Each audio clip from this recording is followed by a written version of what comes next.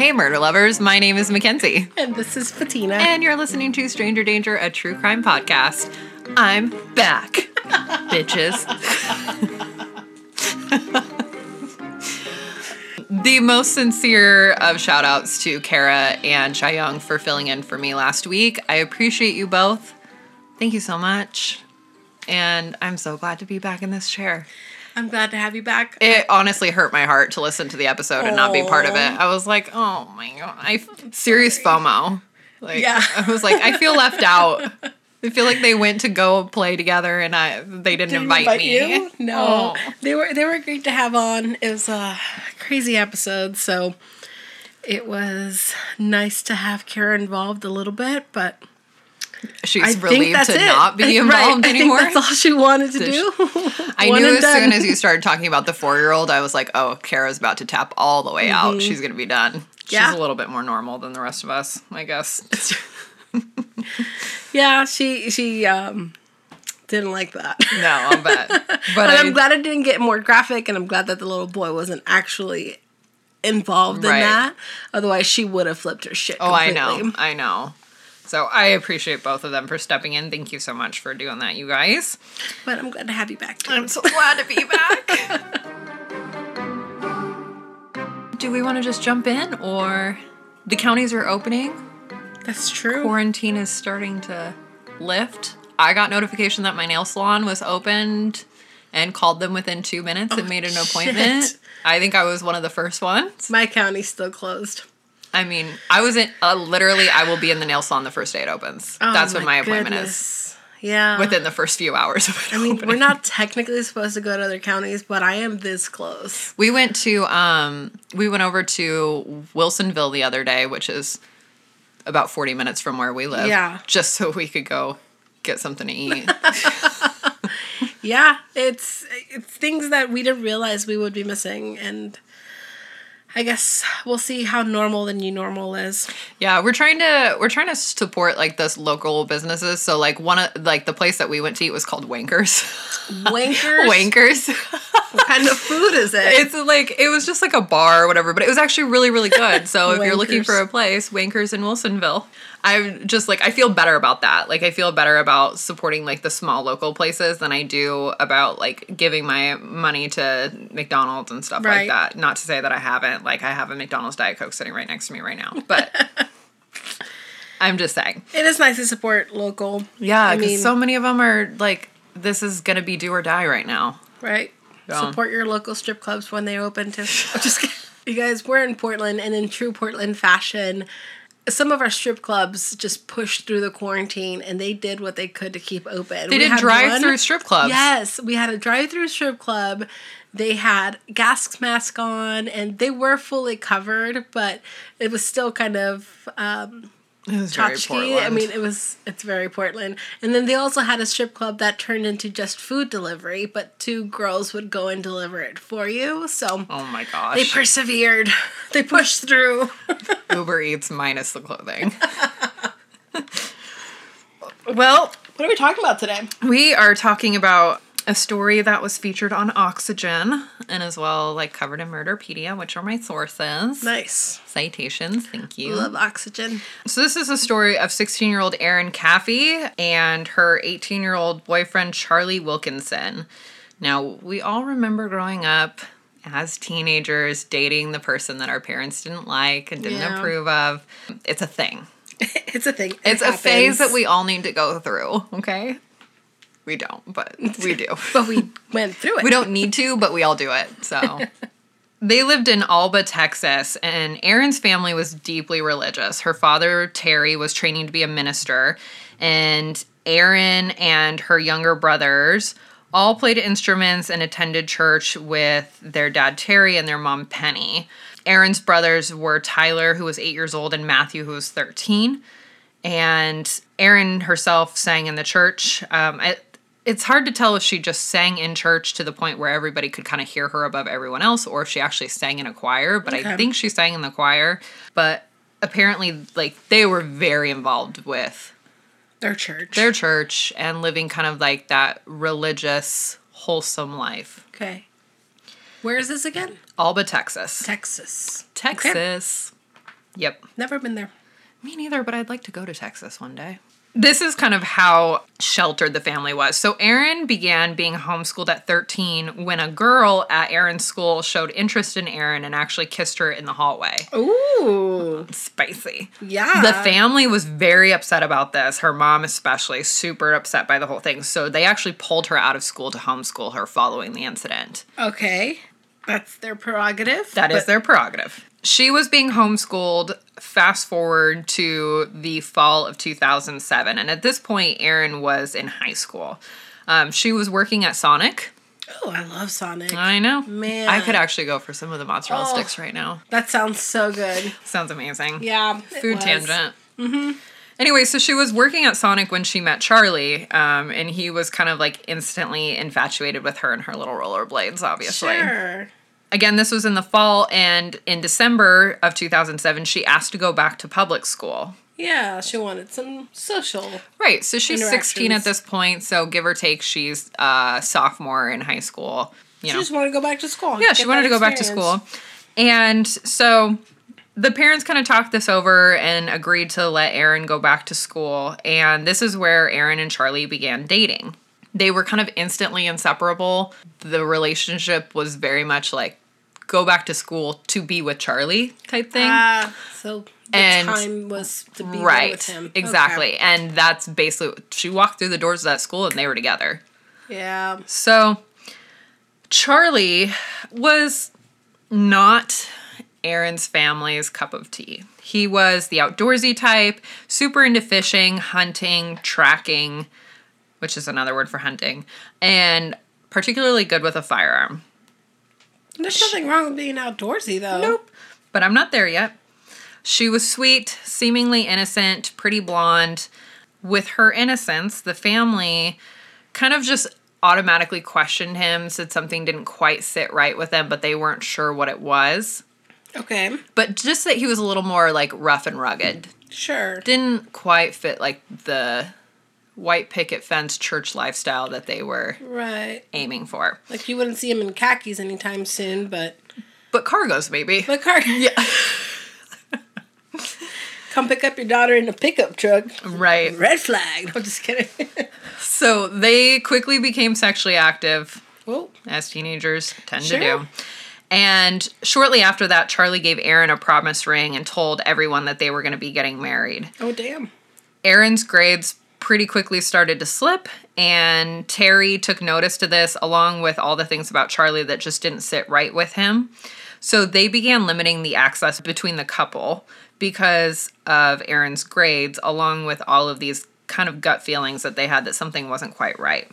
Erin became increasingly frustrated with the amount of time that they were limiting between the two. Of course. Yeah. So it was like, Charlie can't take you out on dates, but he can come to the house. And then it was like, okay, Charlie can come to the house, but he has to leave by this time. Okay, Charlie can come to the house, but he can only come this many days a week. And it like kind of slowly started to scale back. Sure. They should have started like that. Right. This is about the time that Erin began talking about killing her parents. Oh, shit. Yeah, That's where we're going with this? We escalated quickly. Yeah, she got pissed. Oh, my God. From you're not letting me see my boyfriend till I'm going to kill you? Mm-hmm. Oh, fuck. Okay. So, a kid at school said that he heard her saying to Charlie that this was the only way they could be together. She also talked about running away with him quite frequently.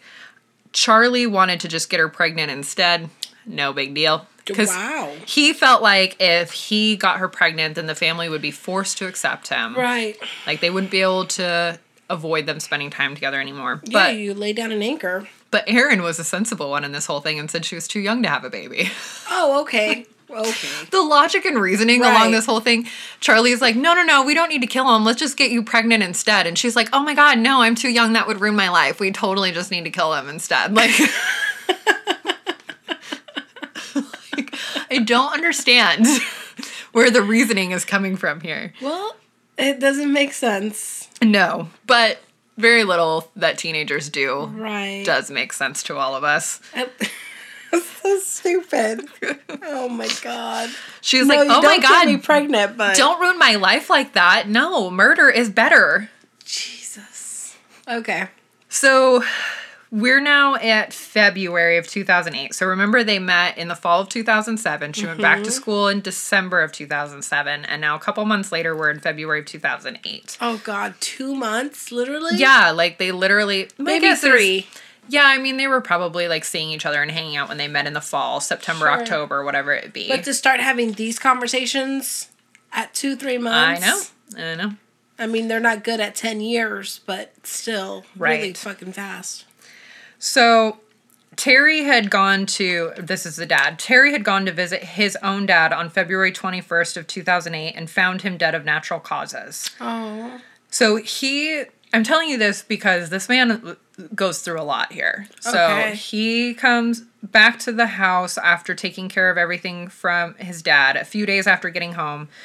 He's buried his dad, has come back to the house, and Terry and his wife Penny are, for whatever reason, compelled to check Charlie's MySpace page. Okay. Take it way back. MySpace. Yeah. For those of you who don't know, this came before Facebook. And they found references to sexual activity and underage drinking.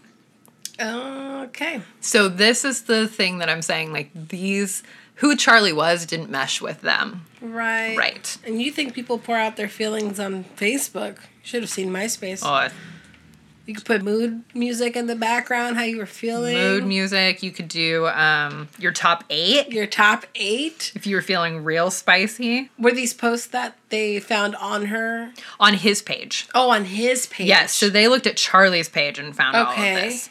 So at this point, they told Aaron that she needed to end the relationship. Like, this is no more, like, limiting access. We're done. Right. We're like, what? No. So. We're making a decision. Right. Quick show of hands. How many people have been told by their parents to end a relationship and they actually have? Not me. Right. No. So. Unless you pick up and move away. Yeah, it's not going to happen. It's not going to work. No. Right. Unfortunately, these things just need to take their course. So. I'm having all these flashbacks to high school. Oh, the mistakes that were made. Can we find a friend? Can we call Vicky? I want to hear one of these lectures firsthand. Please don't. Oh, I can tell you all about it. Poor Vicky and all she had to deal with me in high school. She very seriously considered sending me to an all-girls school. That's how bad things got. Yeah. Anywho, so they told them to end the relationship. Surprise, surprise, they didn't end the relationship. Now, remember, Terry had gone to visit his family his dad on February 21st. Got back, found the Facebook page. So late at night on February 28th, a week later, Charlie pulls up to the house with his friends, Charles Allen Wade, who's 20 years old. We're going to call him Wade. And Wade's girlfriend, Bobby Johnson, who is 18. Okay. Aaron snuck out of her house and got in the car with them. Charlie said that he tried again to push Aaron to run away, but at this point, she insisted that he kill her parents. Oh, she wanted him to do it? Mm-hmm. This is his account. Okay. They drove around for about an hour before coming back to the house. Charlie, at this point, says that he informed her that he would have to kill her brothers in order not to leave witnesses. And according to him, Aaron said, I don't care, just do what you gotta do. No. Remember, they're 8 and 13. They're 8 and 13. Mm-hmm. So it was about 2 a.m. when Terry was woken up by a sound. Charlie and Wade at that point burst into the bedroom where Terry and his wife had been sleeping and opened fire with a .22 pistol. Oh, fuck.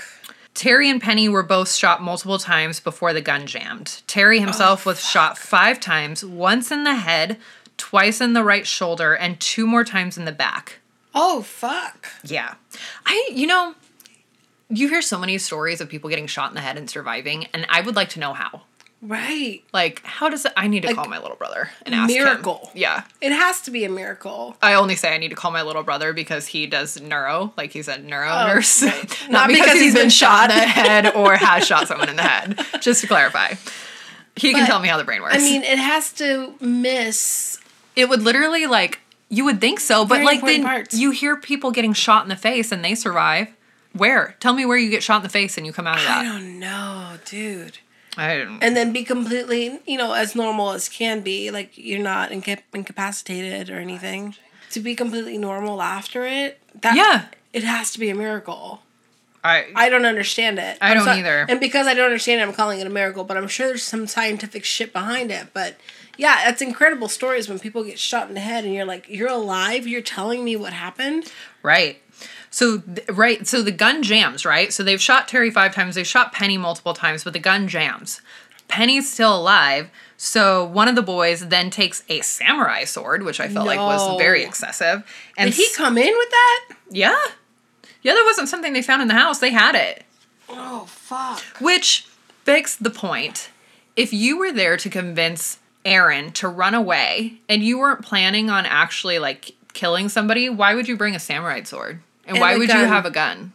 Right. And one could make the argument that this is Texas and everybody has guns. Fair. But samurai swords? Explain to me. Oh, you don't keep one behind your seat? No, like, I left mine at home, so I'll be right back. I need to go pick it up. Yeah, the fact that they're carrying that and he was ready to finish the job with that and because, oh, God. So he grabs the samurai sword and stabs Penny in the neck. What? And it nearly decapitates her, obviously. Oh, fuck. At this point, the two of them go upstairs, and Charlie kind of freezes because he knows that, like, the boys are up there, and he's on his way. So he goes to, like, basically take care of the boys, like he's told Aaron he needs to do, but he freezes, and he's not able to actually hurt these boys because they're kids, they're babies. Yeah, I know 13's not a baby, but it feels like it to me. So at this point, Wade intervenes and he shoots one of the brothers in the face and stabs the other one with the sword. And reportedly, the 13-year-old, who is Matthew, was yelling and saying, "No, Charlie, no, why are you doing this?" Because they knew Charlie. He was he was dating the sister. He'd been over there. Right. They then took a bunch of cash that they found in a hideaway box and anything that they thought was of value before dousing the house with lighter fluid and setting it on fire. They did not. They did. So what the fuck? The house starts to go up in flames. Yeah. And Terry wakes up. Oh. So he is alive and has been flipping in and out of consciousness at this point, but woke up as the house was burning. He crawls out of the window for help and for about an hour to the nearest neighbor's house, which is about 300 yards away. I'm sorry, he did what? He crawled out of the window and down to his neighbor's house, crawling. He crawled to his neighbor's house. He'd been shot in the head and in the back. So yeah, he crawled. Oh my God. And it took him an hour to get there. Oh, that hurts my heart. He knew, like, he had to get out of the house, and there was nothing he could hear what was going on around him, so he knew that there was no one left to save. So he just had to get out of the house. Oh. Terry was obviously rushed into emergency surgery, and in recovery, told police that his attacker was Charlie because he recognized his voice and heard his son Matthew yelling his name when he said, "No, Charlie, why are you doing this?" So he knew who it was. Which is good. Yeah. I mean, that's great that he knew. Great that he can identify it, but the fact that you had to hear your son pleading for his life, like, how do you... Like, hearing your kid know who did it or is about to do it. Right. Oh, my God. And hearing it happen. Like, he heard them getting shot. Like... So... The cops show up to the trailer that they know that Charlie's staying in. It's like his brothers or friends or something like that. Knock on the door. Charlie kind of stumbles out of there looking half awake, basically. He's been sleeping. And they take Charlie into custody. They searched the trailer. Police found shell casings and a used condom. And Erin is found under a blanket in the fetal position. And she says that she's been kidnapped. Oh. Wade was also arrested and brought in for questioning. And during questioning, both boys said that this idea was Erin's. Wade said that he'd been promised $2,000 to help do this. From Erin? From Charlie per Erin. Okay. That she said there was $2,000 hidden in this box. Take the cash out of the box. It's yours. That bitch. Yeah, she's 16, but she's earned that. So, Again, he said that Aaron had told Charlie that he could find the cash in the lockbox in the house. So do the job, open up the lockbox. There's $2,000 in there. Take it. It's yours. It's a total hit. Yeah. I mean, that's what I'm saying. The idea that those boys showed up to convince her to do anything otherwise, no. Like, you didn't come there to convince her to run away. You were ready. Right. Wade's trying to get $2,000, which, by the way, $2,000. Really? Seriously? Right. Over 4 lives. Yeah. So Charlie also told police that Aaron had smiled at him when he came out to the car and said that she was glad it was over. Gross. They told officers that they drove around a bit before Wade dropped off Charlie and Aaron at the trailer. And there they had sex. God. It's like a celebratory sex? Yeah, basically. Yeah. That's disgusting. That they were like... I mean, you said in the last episode that they had sex on the bed where that body was, and it was like they were marking the occasion. Marking the occasion, yeah. But, yeah, like this idea that you would go, my parents are dead, my brothers are dead, let's go get it on in the trailer really quick. God, that's disgusting. People are foul. So she was actually on her way to the hospital to visit her dad. Officers were taking her up to the hospital to visit her dad because, as far as they knew, she'd been kidnapped, right? Are you shitting me? So they're on their way up to the hospital for her to visit her dad when the officers interviewing Charlie and Wade call the officers that are taking her up to the hospital and are like, you need to take her into custody. And they're like, right now? Like, we're on our way to visit the dad, like, right now? And they're like, yes, right now. So they pull over and arrest her. Her grandma's in the car with her, and her grandma's like, did you have anything to do with this? And she was like, no, I didn't have anything. I swear I didn't have anything to do with it. So they don't take her up to see her dad. They put her under arrest instead. And at the same time, Bobby, who is Wade's girlfriend, the 18-year-old, is also arrested. Because she was in the car. Right. Okay. I was wondering where she went. All 4 of them are charged with 3 counts of capital murder. Sorry. Good. Terry at this point moves into his sister's house and begins living on the couch, obviously suffering from severe depression. His dad has died and buried his dad, and now his entire family is dead, and his daughter is the one that's being implicated in their murders. And probably in jail at this time? Yeah, and his house is burned to the ground. So, like, he has no house. His family's gone. No memories. Right. Everything is gone. So, obviously, he's, like, suffering. And he says that in order to heal and move on, he felt like he needed to forgive them. No. So he began visiting his daughter in custody 2 times a week. Of course, they couldn't talk about anything with the case, so he said it was horrible, like, visiting her and not getting the answers that he needed. But she was told, like, you can't discuss this at all, because we haven't gone to trial yet. He also asked for the death penalty to be taken off the table for Charlie and Wade. He said that he wanted them to have the opportunity to find remorse and have a chance at repentance. That is nothing but a father's love. That's Jesus. Like, yeah. It has to be. Like, that, I don't know what kind of... Like, that's not human. How do you find that kind of grace in your heart? I don't really know. But yeah, I would think if those weren't strangers, you wouldn't be so gracious. Right. Or if they were... Did I say if they weren't? If they weren't. If they were strangers, you wouldn't be so gracious. Right. But you know who they are, and you feel some type of way, and it's your daughter, it's your kid, it's... Right. You know, you've known her for 16 years, but what they did was fucking terrible. Well, and the death penalty wasn't on the table for Aaron and Bobby because they didn't carry it out. It was only on the table for Charlie and Wade. So even more so, because it's like, it's not like he went in there to negotiate, like, you have to take it off the table for Aaron and everybody else at the same time. It was like, these 2 are the ones that carried it out, and I'm going to ask that they not suffer those consequences. Wow. And even then, when he found more grace than I could ever find, Charlie was the only one who ever showed remorse. Really? Yep. He cried and apologized, but Wade never did.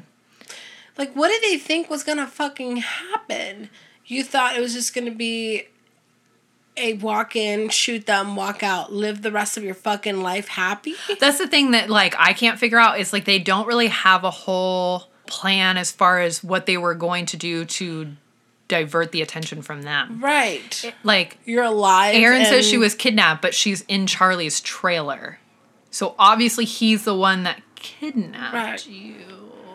I think that was just spur of the moment. This She was like, oh shit, I'm caught. They're dumb. They're dumb 16-year-olds and 18-year-olds or whatever. Fuck. So, Erin told her dad that she had known of the plot, but tried... Okay, and this happens, sorry. This part happens after trial. So, they go to trial and everything like that. Erin then, at that point, is free to talk about this, which we'll get into everything that, like, their sentencing and everything like that. But Erin, after the trial, tells her dad that she knew of the plot, but tried to get away that night, and the others forced her into the car. If you knew of the plot, why did you not do anything to stop it? Yep. She denies that the idea was ever masterminded by her, even with all the evidence indicating otherwise, and the testimony of all three of the other people saying that she was the one that actually wanted this to be done, including the kid in the hallway that overheard her saying that she wanted her parents dead. So, in October of 2008, the boys were sentenced to life without parole. Oof. Charlie learned in prison that Erin had actually asked a previous boyfriend to kill her parents. No. And it was at this point that he realized that he was a pawn in all of her games. She had asked for this before? She'd asked for it before. Oh, shit. Mm-hmm. It was some guy at church camp that, like, felt her up or something. Oh, God. Yeah. Huh. That's interesting. I did not see that coming. Erin and Bobby pled guilty to murder. Bobby was given 2 sentences of 40 years to be served concurrently. Erin was given 2 life sentences plus 25 years served consecutively. Both do have the possibility of parole. Terry is now living in a home down the road from where his family is buried at a cemetery. Oh. He did become an ordained minister. He remarried a woman who was raising 2 boys of her own, who... people say bear an interesting resemblance to his 2 sons. Oh, that breaks my heart. Once a month, Terry travels 3 hours to visit Erin in prison. Once a month? Once a month, because she's 3 hours away. But he goes every single month to visit her. She'll be eligible for parole when she is 59 years old. Damn. And he still believes, despite all the evidence and everything indicating otherwise, he still believes that Erin intended to run away and Charlie masterminded the murders. Oh my God, sir, you are blinded by the love of your daughter. I think that's a coping mechanism. Right. I think that it gets to the point where you've been through so much. Your dad died, then your family died, your house burned to the ground, your daughter was put away you'll be dead. The rest of your life. You'll be dead by the time she gets out of prison. Right. So at that point, it's like in order to cope with what's left of your life, it's like you have to convince yourself of that to hold on. Oh, that is rough. So that's the story of Erin Caffey and her boyfriend Charlie Wilkinson and the murder of her family. Wow. A lot for a 16-year-old. That's a lot. But the fact that she had asked for this before completely blew my mind. Yeah, it's interesting, right? Because it wasn't a heat of the moment, maybe something they concocted together. And it's not like a whole, like, you won't let me be with the love of my life type thing, so I'm blah, blah, blah. It's like, no, you wanted them dead for a while. Right. For reasons other than them holding you back from Charlie. Sounds like she was ready to do it for any fucking reason. She just needed somebody to do it for her. God. Did they try them as adults? I don't know. It sounds like it. Probably. Because for life? Well, if they tried them as kids, they would have gotten out when they were turned 18. And Charlie was 18. And Bobby was 18. Oof. And Wade was 20. Erin was the only one that was 16. Shit. But either way, it doesn't matter because she'll still your entire fucking life. I mean, obviously you took someone else's life. Well, it's like you're 16. Wait 2 more years and then move out and do what you want. Right. I mean, what did they really think was going to happen? Their family was going to wake up dead, or they're going to find the family. That's what I mean. It was so poorly thought through. Right. Yeah. And what was your cover up? Don't be sloppy. Oh my goodness, people. Yeah, don't think like a 16-year-old. So they were on an episode of, like, Killer Couples on Oxygen, I think, and then Dr. Phil. Yeah. You can watch the Dr. Phil stuff. You'll probably love that. Probably. That's crazy. Yep. Good story. I know. Oh, I feel so bad for the little brothers. Oh my gosh, I can't even imagine. Ugh. All right. Okay. On that note, If you guys want to reach out to us, chit chat, do what you do, you can do that by going over to our Instagram at A Stranger Danger Podcast.